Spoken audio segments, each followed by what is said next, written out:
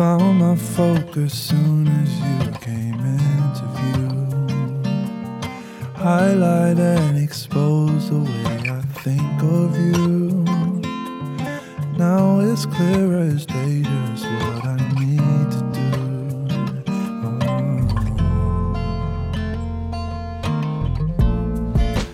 Don't ever stop, just give it all that you got, 'cause you don't wanna miss this moment. Ready or not, you've got to shoot your shot.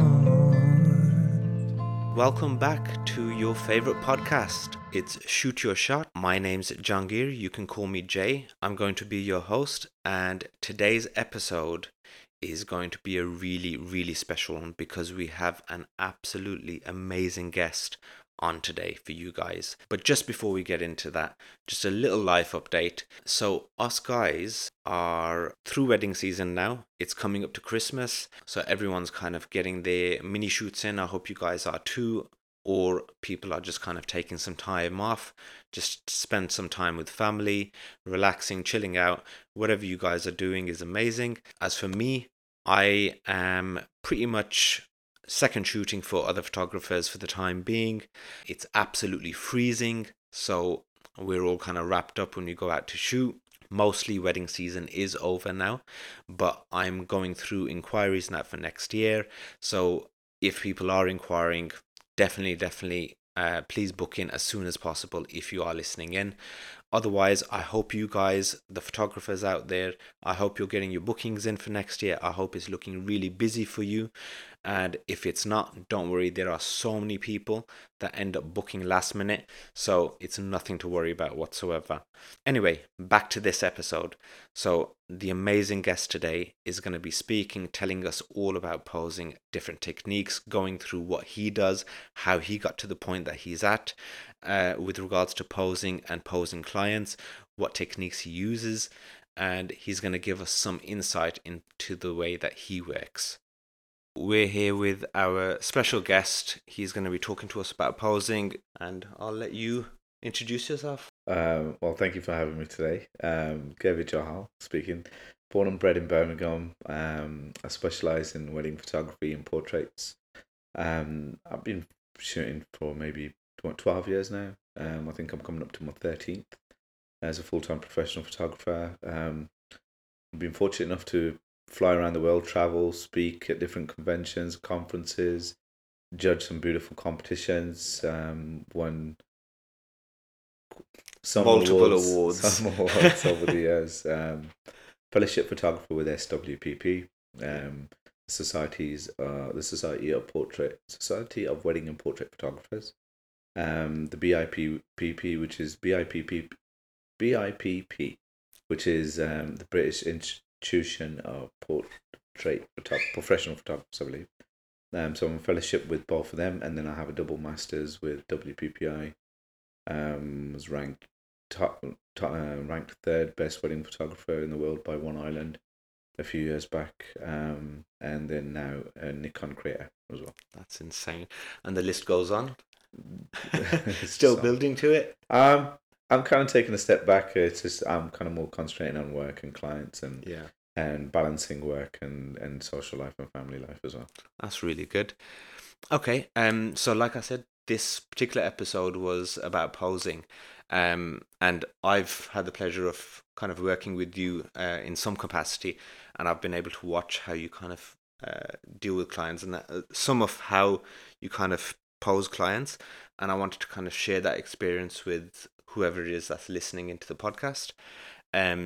So one of the first things I wanted to ask was, especially when I first started out, I found posing really difficult. That was probably my top thing that I found so difficult to do. What is it about posing that you feel as though photographers find it difficult? Why do they find it so difficult? I think it's just the interactions that everyone's having with the clients and trying to figure out what suits different clients. So it's kind of like just the approach to the whole subject, where it can feel very nervous, and if you're in a mind frame, I'm like, okay, I've done this pose, what should we do next? And it's trying to fire off every single pose that you can think of, or imitate or copy, should I say, other photographers. But I think that's where the difficulty comes from, because you're not understanding relationships, for example. And you're not understanding bodies, and what suits one client may not necessarily be suitable for another client. Okay. That's amazing. Have you ever found, so when you first started, I know it was over a decade ago, did you find it difficult? To some element, when I started wedding photography, I fell into it by accident. And if I was to be truthful, I never thought in a million years I would want to be a wedding photographer. Really? So I was dabbling in photography for a little while. My background comes from art and history. And, I've been painting and drawing since a young child. Everybody's an artist. It's just that we give up at some point and try and follow other dreams. But I stuck with it, and photography was a natural progression. So I was photographing, my nieces, nephews, family, product work, and as well, working with a marketing company. They're doing a lot of commercial work. So a lot of product photography. And then my sister's best friend said, "Hey, can you shoot my wedding?" And it was just like, "Hey, listen, I don't want to be a wedding photographer." At that point, attending weddings, I seen those wedding photographers, the traditional wedding photographers. And, we have to pay respect due to that generation and that era of photographers, because without them, we wouldn't be here. Of course. And I just never wanted to be that type of photographer. And so I said, "Look, book your professional photographer, and I'll be your fly in the wall, and I'll be a photojournalist." And that's what I did. And then from that wedding, cliche as it sounds, I caught the bug.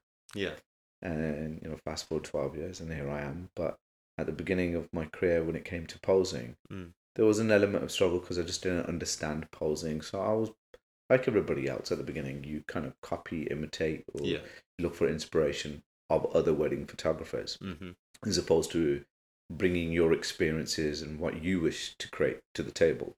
But it's from those learning experiences, or by copying or imitating other photographers, that you improve on your skill and your knowledge. So I did struggle with the posing element at the very start of my career, because I just wanted to be a photojournalist. I had no interest in doing portraits of clients. Of course. So I sought mentorship or experience or knowledge from others. Life's too short to try and learn every single mistake yourself. You learn from others. And there's a very talented photographer, wedding portrait extraordinaire, Jerry Gionis.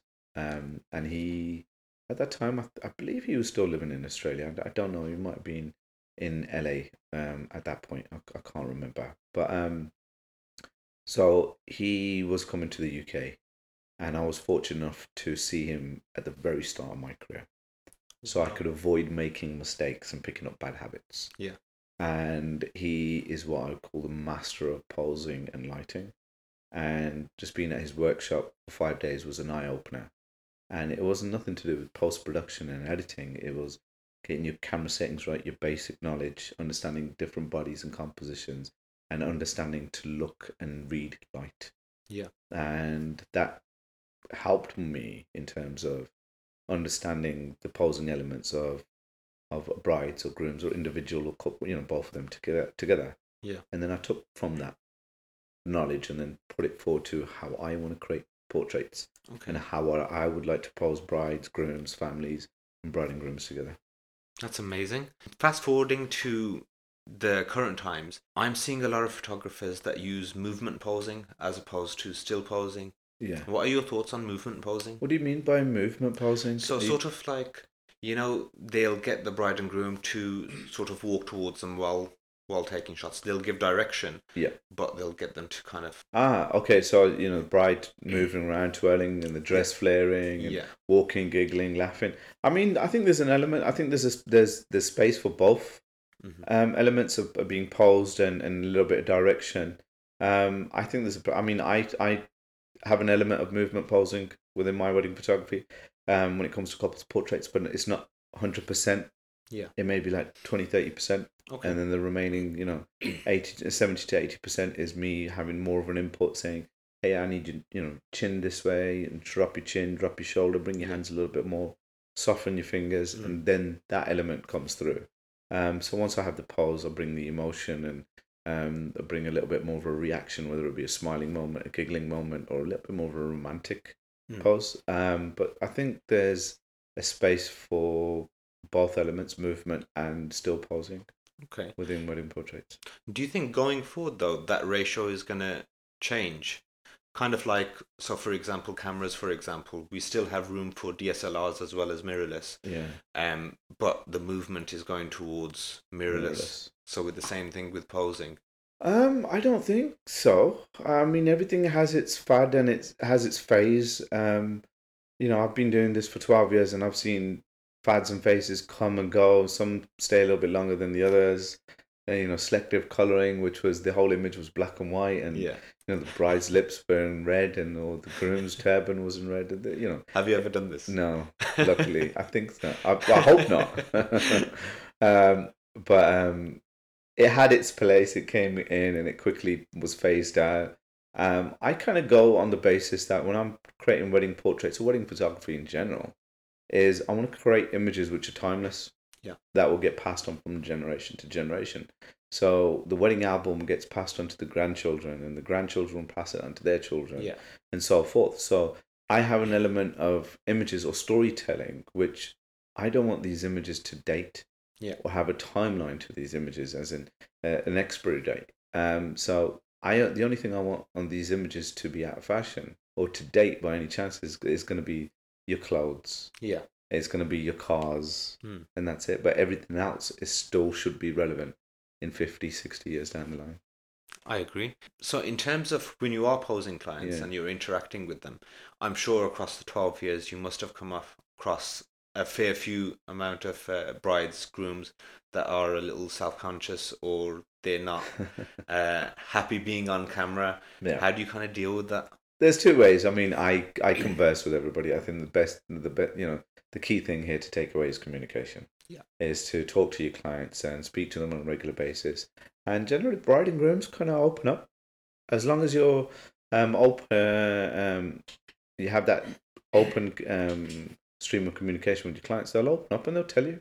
The bride will say, hey, listen, I don't like this feature. Hey, I don't like this. And I don't like my arms here like that. And then you can either give them advice or you can be like, okay, listen, I'm making a mental note of this. I will help you out of the day. Grooms, I'm getting more and more grooms being a little bit more self-conscious than they ever used to be. But grooms are being a little bit more self-conscious, saying, hey, I don't like this scar or I don't like certain features. But I'm always in a position to tell clients, like, I think you look beautiful as you are. Yeah. I think imperfections is what makes us unique. Yeah. And we shouldn't be striving to look perfect or be perfect. But I understand posing and I understand the insecurities of different clients, and I always try to make them feel the best on the wedding day, and not only that, making sure that they photograph the best on the wedding day. So earlier on, you touched on a little bit about some of the techniques that you use. So, for example, softening of the fingers and things like that. Are there any other techniques that you can use that you can kind of give out to us? I can give you a list of techniques. Please do. I always different techniques. They can vary. I mean, just off the top of my head, I run through these techniques in workshops, and bear in mind at these workshops, I have models, but I try not to get 100% a professional model, because models know how to pose. Yeah. Models will know, hey, this side of my face is a lot more flattering than the other side of the face, and I need to have my expression this way. So they know how to do these expressions. I'd say it's safe to say that 97, 98% of my clients aren't models. Yeah. They've never been they're not Instagram influencers where they know how to pose. So that's where my input and my direction comes in. But tips could be anything. It could be a case of keeping the nose within the bridge of the nose within the bridge of the cheek. Yeah. It could be keeping the gap between the nose and the top lip to give it that illusion that it's not protruding. But as soon as you bring your nose outside of the bridge of the cheek, unless it's a full-on side profile like this, it gives you the illusion that the nose is larger than it should be, or the chin or the forehead. Another tip is, just be wary about the body part that's closest to the camera. Yeah. Because the body part that's closest to the camera is going to be the element which is going to look the largest. So if you have a bride who's insecure about her shoulders or her hips, you don't have you make sure the hips aren't closest to the camera. Yeah. The hips are pushed away and the shoulders are just turned away from the camera to give it the illusion that you're slimmer than you actually are. But I kind of go on the basis that my bride and grooms, I want to photograph them in the purest form. Yeah. And there's an element of humility and a degree of realism where, clients will, hey, retouch this and retouch that, and it's just, I can retouch it as much as you want, but I kind of want to give an element of realism to the images as well. I'm finding this helpful rather than anyone else. So it works for me as well. Probably doesn't happen so much, especially now. Yeah. But towards the beginning, did you used to have blackout moments, or do you have any blackout moments even now? I mean, you get them. Like I can't remember the last time I had a blackout moment. But at the beginning, yeah, you're learning and you're educating yourself and you're learning from your mistakes on the job. And it'll be like, hey, if you go into a wedding or a portrait session with the mindset, hey, what I've done pose A and I need to do pose B and pose C. If you have that element of thought process, I think that's where you will have the blackout moments. Yeah. I seek inspiration from everything that's around me. I don't go into a scenario and say, hey, I'm going to do, with this bride, I'm going to do pose A in location 12 with lighting setup 6. Okay. If you have that element of thought process with you all the time, before you've even showed up to location, you're putting yourself in a difficult situation. So you have to suss what's going to be best for your client, what's going to make them shine brighter than they actually are. Photograph them in their best element and form, and bring that to the table. Blackout moments. If you ever have a blackout moment, and you don't never want your client to see that you're having a blackout moment, that you're struggling, because it gives them that degree of, hey, I don't have confidence in my photographer anymore. Yeah. Then what I would do is, maybe a tip is just turn around, go towards your camera bag, say, I need to change my lens, give me a second, start changing your lens, and, Nice. and slow things down and think. Okay. Or let the videographer jump in and let them do their thing while you're thinking, where else can we go next? What can I do that's going to be more suitable for this client? One of the most amazing things that I've heard you say was, while you were speaking at Nikon at the photography show, you mentioned that when you were seeking inspiration, you were getting the bride to kind of just turn slowly. Yes. Can you just go into that a little bit? Okay, so I thought that was amazing. Okay, I don't have a little. Okay, so and I don't really want to stand up right now. So there's scenarios where I do an element of degree where, for example, a bride getting ready in the morning, and you want to photograph all these details. Yeah. I've done very early on in my career. I used to do detail shots where the earrings and the jewelry and the shoes and the handbag, all of these items were laid out. But ultimately, when a bride would never put those images in a wedding album, in my experience, what I found from my clients. So when I shoot details with portraits. So if I want to shoot an earring of the bride's earrings, I'll have her wearing her earrings, and I'll have her adjusting her earrings. So I've got a portrait of the bride along with a detail shot, necklace, jewelry, mehendi, henna, bangles, chura, whatever you want. So once I've done portraits of getting ready and I want to do more portraits, sometimes it's a case of just removing yourself from the scene and just walking around that whole scenario to see what's more flattering. And an element of that actually came from, attending museums and art galleries where, I'd been in Italy and I'd be in Rome and looking at statues and sculptures where the sculpture or the statue, whatever I'm looking at, will look stunning in this light. Yeah. But the moment I start walking around the statue, the light's still constant. The light's still static, and it hasn't changed. It's still in the same position. Yeah. But that statue, where the light's like here and the statue's here, and I'm standing here, it'll look completely different from this viewpoint to this viewpoint to that viewpoint and that. And as you start walking around these statues with the light constant, the elements start changing. Yeah. And the image and the statue looks completely different. So I brought that to an element of wedding photography whereby if I ever struggled, I'd say to the bride, I said, what I want you to do is just standing on the same spot, keeping your face towards my light as much as possible. Yeah. Just turn, rotate 360 very slowly, taking your feet with you. So you're turning, but you keep it. As you're turning, you're keeping your face at the light. So here's my light. You turn, but your face, your body turns. I can't do it while I'm sitting down, but your face stays at the light, but your body turns until you can't keep your face at the light. Then you spin back, and then your head turns around the other way, and it keeps facing the light, and your body turns. Yeah.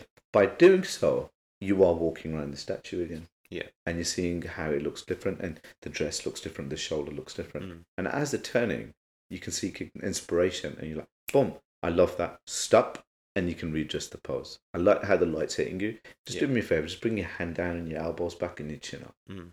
Click, click, click. Turn again. Oh, perfect. I love that. Turn your face back, and then you can refine the pose as they're turning around. Yeah. So I've done that on numerous occasions. I find I'm limited on time. Yeah. Hey, brides say, hey, we're running late. Or the groom's like, we're pressed on time. Can you get these done in 5 minutes? I'm like, yeah, it's not an issue. We'll get them done in 5 minutes. But listen, turn, stop, boom, turn, stop, change, turn. By the time we've done a 360, yeah, a full circle, I can be done. It's amazing. Yeah. There was one particular image that you uploaded some time ago now. I think it was about a year ago. I found it to be iconic. The bride was covering her face like this. Were you using that technique on that bride? You had so many triangles on her body. Was she standing here like this with and she was covering bangles and shit? Okay, so no, maybe. I don't know in that scenario I wasn't doing the 360 technique. In that scenario I was having a static, but I was doing detail shots. Okay. So that was that image in particular, I know which image you're on about. Yeah. It formed one of the detail shots after she was adjusting earrings and her jewellery and her bangles. So because she had these bangles down and she poses really well. I was just like, right, I want to do some element with the posing of the bangles. So I just asked her, just bring your hands up and just play around with the bangles. As she brought her hands up, she kind of leaned back here like this. And sometimes they do things that, or brides or grooms will do things that you're not asking them to do. Yeah. But the way it just forms, it's like, oh, I love that. Pause it. Stop it. Let me refine it. Bring your elbow down just a touch and bring up your chin. So the hands kind of covered the eye. And it almost made a second eye just with the shape of her fingertips and her thumb. And then it was just a case of elegant posing. But it wasn't a 360 moment. Oh, fair enough. Okay. Another thing I wanted to ask was, so in terms of comfortability with clients, you've mentioned, obviously you gauge the clients and you speak to them, etc. I've found that even though I have a decent relationship with the clients, I can't gauge exactly how comfortable they are. So, for example, kissing on camera, especially in South Asian culture, it's quite a taboo subject. Okay. How do you go about that? I think I'm fortunate enough where clients are comfortable. That's good. With me. So I think on the odd occasion, you got to understand, like, everything has an underlying story and a concept. If you're a wedding photographer, what's the story? The story is love. Yeah. Regardless of what happens on the wedding day and the itinerary, the underlying message is love. And everybody has a different way of expressing love. I've been with clients who the groom's very rigid and doesn't like having public displays of affection, PDAs, right? And asking them to kiss is difficult when they feel already comfortable. So you have to engage the client. Sometimes a pre-wed shoot helps to, like a warm up on the wedding day. It allows them to be comfortable being photographed. Yeah, allows them to have a better relationship with yourself. The better relationship you have with the client, the better images they're going to get. Yeah. So I kind of engage the client, ask them questions, try and have meetings, Zoom meetings, online meetings. You can meet them face to face so you can understand, you can see body language, how they're sitting, how she's holding him, if she's not holding him. So, I've photographed grooms where, the groom holding the bride's hand was just about something that he was doing. Right. But that doesn't mean he loves his fiancée any less than somebody else who's hugging, squeezing, kissing non-stop all day long. Yeah. Everybody has a different expression and how they show how they love somebody. So it's just engage that client, figure out what's the best for them. Yeah. If somebody who's struggling to hold hands with his wife in public, and I've never had that issue as much, but if you're in that scenario, you shouldn't, you don't want to be asking them to be kissing on camera, making them feel comfortable. But I don't think there should be an issue. You just ask your client straight, hey guys, are you comfortable kissing on camera? Fair enough. You don't have to share these images on social media with your family, but you have these images for yourself and you can do with them what you wish. But if you guys are comfortable, I'd love to photograph it for you. And worst case scenario, they'll say yes. Best case scenario, they'll say yes. Worst case scenario, they say no. If they say no, move on and try something different. Fair enough. I feel like you've kind of answered this question already, but I'm sure across the 12 years you've had clients that are difficult clients to pose. And I feel like part of it is obviously, or central part of it is kind of gauging your client and having a relationship with your client. Yeah. But if they're quite difficult in terms of posing, or you feel as though they're quite rigid, how do you go about that? There's different elements. I think I think the best way for me to, there's different ways that you can engage with your clients. I'd Yeah. say, I've had, I think the most difficult position I've been in when the groom was, I think 6'2", 6'3", and the bride was just pushing 5 foot.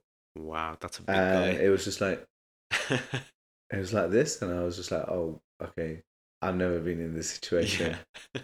What do I do? And it was a case of, figuring out what's the best for them. Yeah. And the sitting down poses kind of helped them a lot. Anything that was standing up, the height difference was a little bit too much. Yeah. So I limited that down as much as possible. But if you have a client that, is it difficult posing that you're saying? Yeah. That find it difficult To posing. pose certain clients. Yeah. Once again, I think it's a case of having a pre-wed shoot, Yeah. understanding what works for them. Mm. A bride having her husband hold her from like the side at the back, Yeah. and then her reaching back and holding his jawline. Yeah. Doesn't work for every client. Of course. Their body shapes and face features and everything else. So for brides holding the groom's jawline and her hands here, that's okay. Yeah. But if the groom's too tall and her arm goes up, Yeah.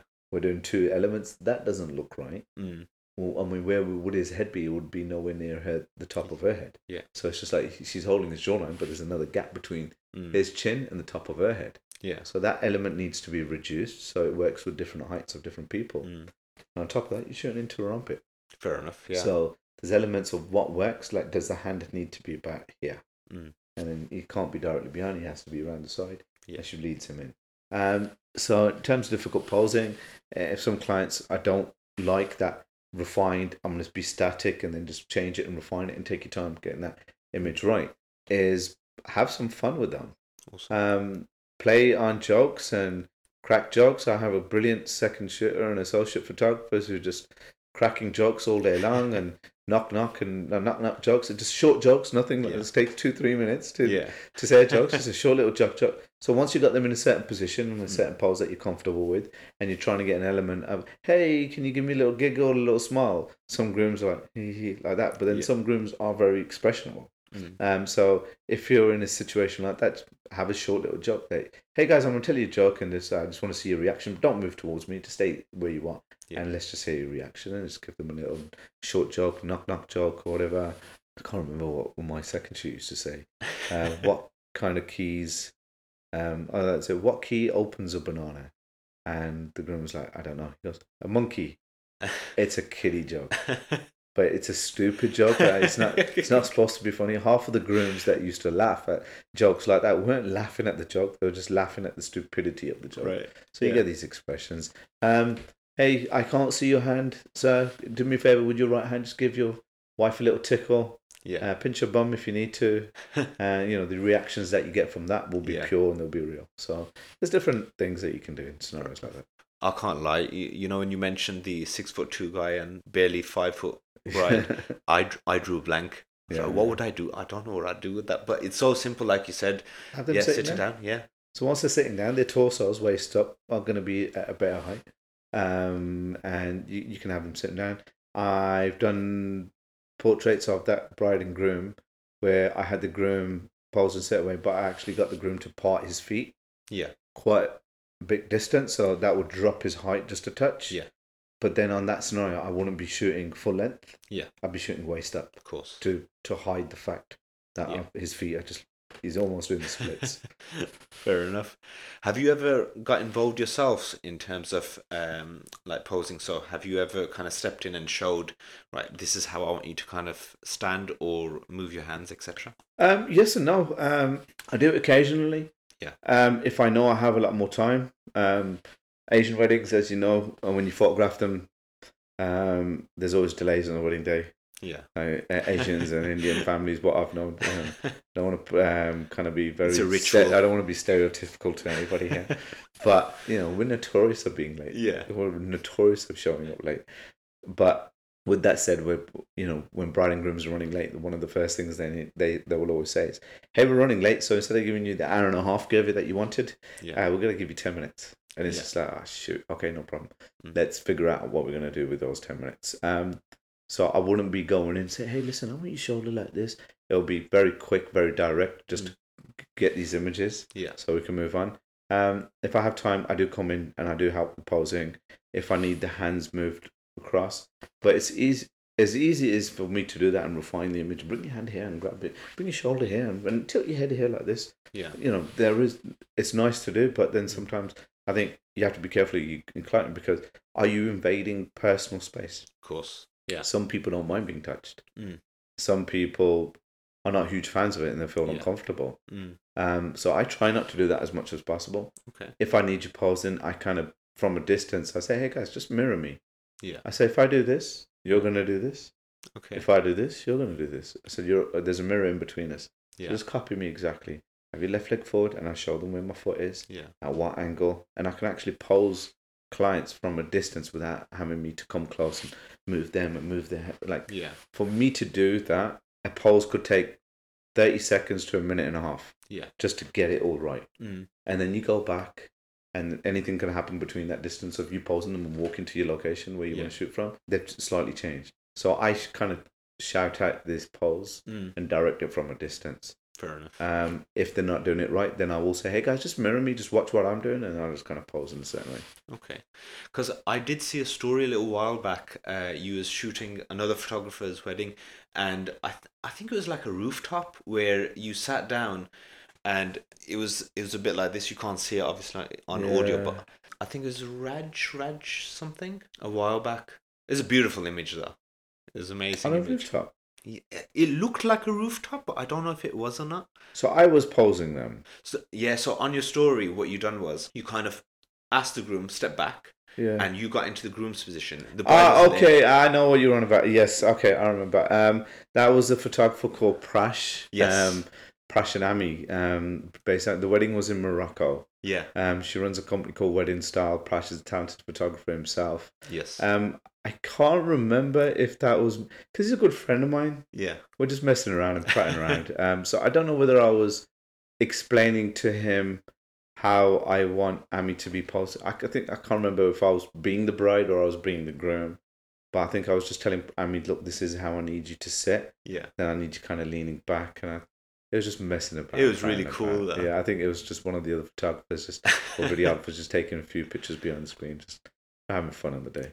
The good thing is, because I remember watching specifically that story, and then I saw the image afterwards, and I swear it was an exact imitation. It was crazy how exact that imitation was. It probably was. Then on that case, it probably was me showing her the pose. Yeah, I think I remember it was me showing her the pose, and then obviously as soon as I did that, the videographers and the other photographers, everybody else was just like laughing and joking at me and Prash getting a little bit too comfortable. So they took pictures beyond scene, but because of that, I just play up to the camera. So instead of posing like this, I'll be it's just messing about. But then there's an element of her copying what I was doing. Yeah. Well, another thing I wanted to ask was, so in terms of like inspiration and stuff, I feel like a lot of photographers, me included, I look to a lot of your work for inspiration. You said that you look all around, but what does that entail? Thank you for looking at my work and being inspired, and it's a feel-good factor. Life in general. Okay. I'd say anything inspires me. I can look at cracks on the floor and just be staring at that pattern and thinking, how does that inspire me? What do I want to create from that? Life in general. I still do. I look at I watch movies. Yeah. I look at color grading in movies, the scenes, the composition, where the different people and actors were positioned and placed. Why is the cinematography done like this? Is that what was the thought process with the director of photography? Yeah. So movies, music videos, posters, billboards, fashion magazines, fashion billboards, Chanel posters and billboards. I mean, Chanel have got some amazing adverts, and so does Hugo Boss. Yeah. And the color grading, the lighting, everything inspires me. I can go to museums and look at old paintings, or Caravaggio, Rembrandt, and look at those, the posing and the lighting and everything else with those images. So that's my key source of inspiration. Yeah. I can go to a coffee shop and sit down and watch, a gentleman or a lady sitting down having their coffee on their phone, and just the way that they're sitting, posed, light hitting their face. It's like, that's beautiful. I can make mental notes of it. There is an element where, as you are being inspired and looking at different sources for inspiration, art, gallery, paintings, museums, wherever you go, subconsciously those informations, those images, or what you've seen and witnessed, and your experiences with life is embedded into our mental state, whereby it gets to a certain point where art has a life will then imitate art. Yeah. What you saw here with a pose or a statue and a sculpture, you walk past this sculpture every day of your life on the way to work or on the way to a bus stop, wherever you go. But then when you go and shoot in a wedding, you subconsciously are recreating that, but you just don't know why. Yeah. And it's only when you go past that poster, you're like, oh my God, like that's why I was doing it. Yeah. An inspiration for me at the moment is I've been fortunate enough to speak at different conventions and conferences all around the world. And one of the main things that I love doing is judging these print competitions and judging photography competitions. And it puts me in a position I get to see these images. That's before amazing source. But for the general public, and some of these images I'm seeing up and close. Yeah. And we're scoring these images, and some of these images from photographers all around the world. It's just like, oh my God. Wow. Like, I want to tap into that photographer's brain. Yeah. Give them a hug, high five, whatever. It's like, what was your thought process? Or, what was you thinking when you came out with that genius idea?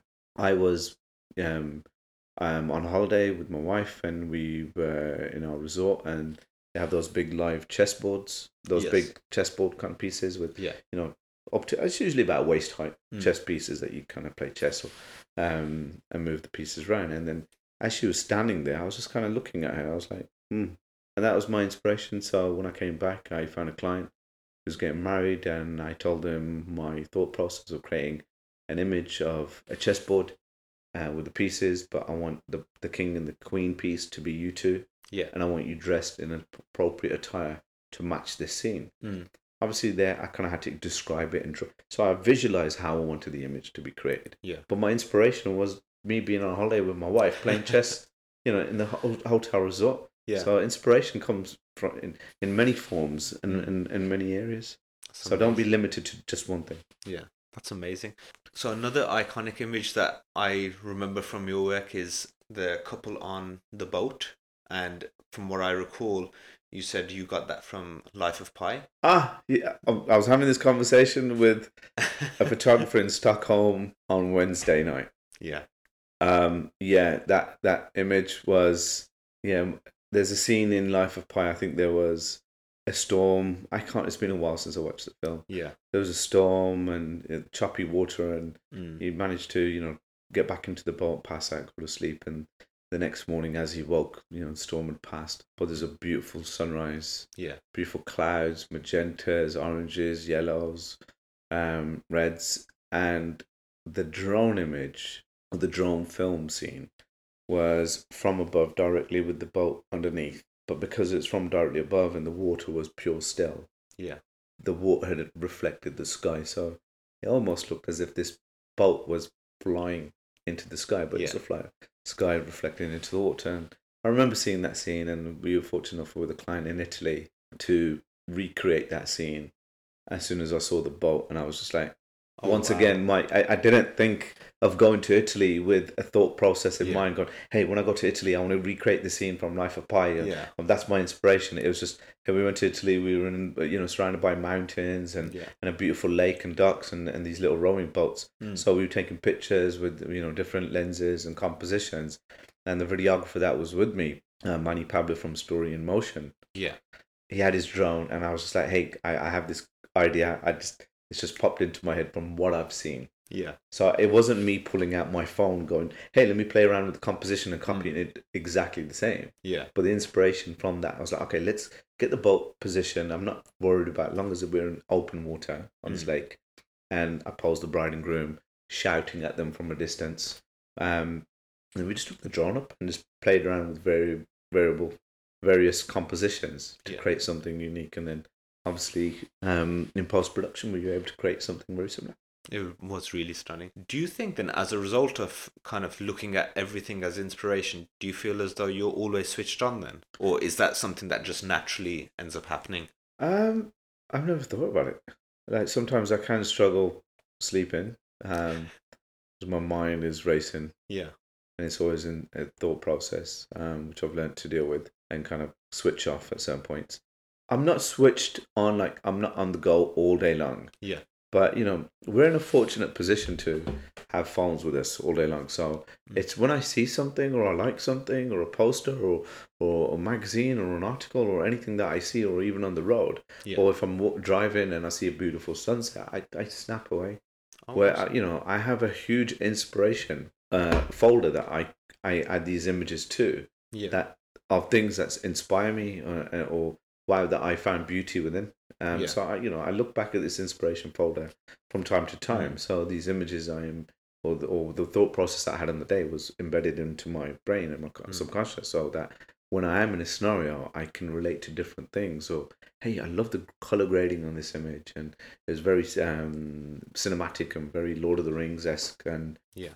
and that's where my work kind of goes towards. I mean, there was a period where I was watching a lot of the darker films, like Christian Nolan's Batman, where the color grading was very dark and moody, and Lord of the Rings, and being in that state, then all of a sudden your portraits of the bride and groom become those dark and moody portraits. So like it does have that crossover. Yeah, it does have that effect. That's amazing. Okay, I think we're ready to wrap up, but thank you so much for joining me, Gurvir. Just before I head off, I wanted to ask, what is it that you shoot with normally? Oh, I shoot with Nikon. I've been shooting with the Nikon cameras for about 12 years. I think I have a jumper. Yep, there you go. Nice. A jumper on with Nikon. It's a nice little gift that they gave to us in Stockholm. I've been shooting with Nikon for the past 12 years. Fortunate enough recently in the past couple of years to be a Nikon creator, and shooting with the mirrorless cameras.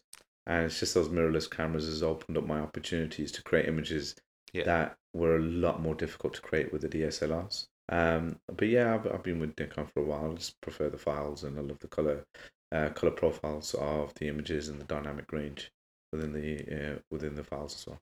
A fellow Nikon shooter then. Yeah. Oh, you shoot with Nikon? Yeah, yeah, I you shoot do. with Nikon. Yeah. The only other thing I wanted to ask was, what else do you have in the works? Just before we sort of sign off, do you have anything exciting coming up, or? I have a few things in that I have to kind of keep hush hush for the next year or so. Okay. But they're in the plans because I just don't want these ideas or these images to be leaked out amongst other photographers for them to kind of replicate. A lot of my work is going towards a little bit more conceptual, timeless classics. I created an image of a famous painting, Sonny Morwell, this year. Yes, I saw that. It's absolutely stunning. Thank you. And that's been in the pipeline for about 10 years. Oh, wow. So it's just it's always been there in my mind. It's just every couple of years I end up forgetting. But then I found a couple who wanted a certain look for their pre-wed shoot, which tied in with that painting. And then when I sent them the painting, they knew the story, they knew the painting. Yeah. And I was just like, right, you are the perfect couple for this picture for us to replicate. I have a few more of those images in the pipeline, a few more conceptual shoots.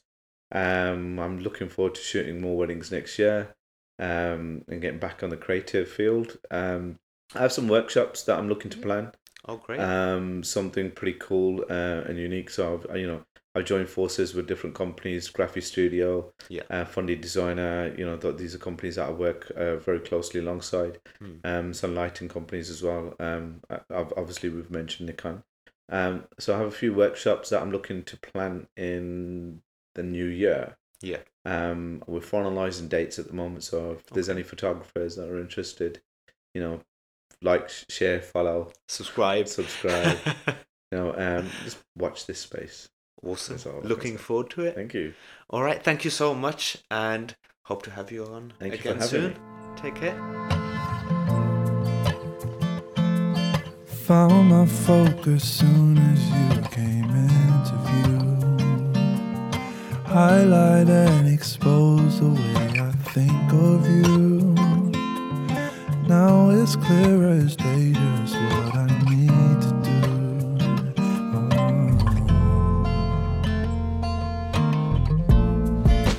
Don't ever stop, just give it all the you were gone.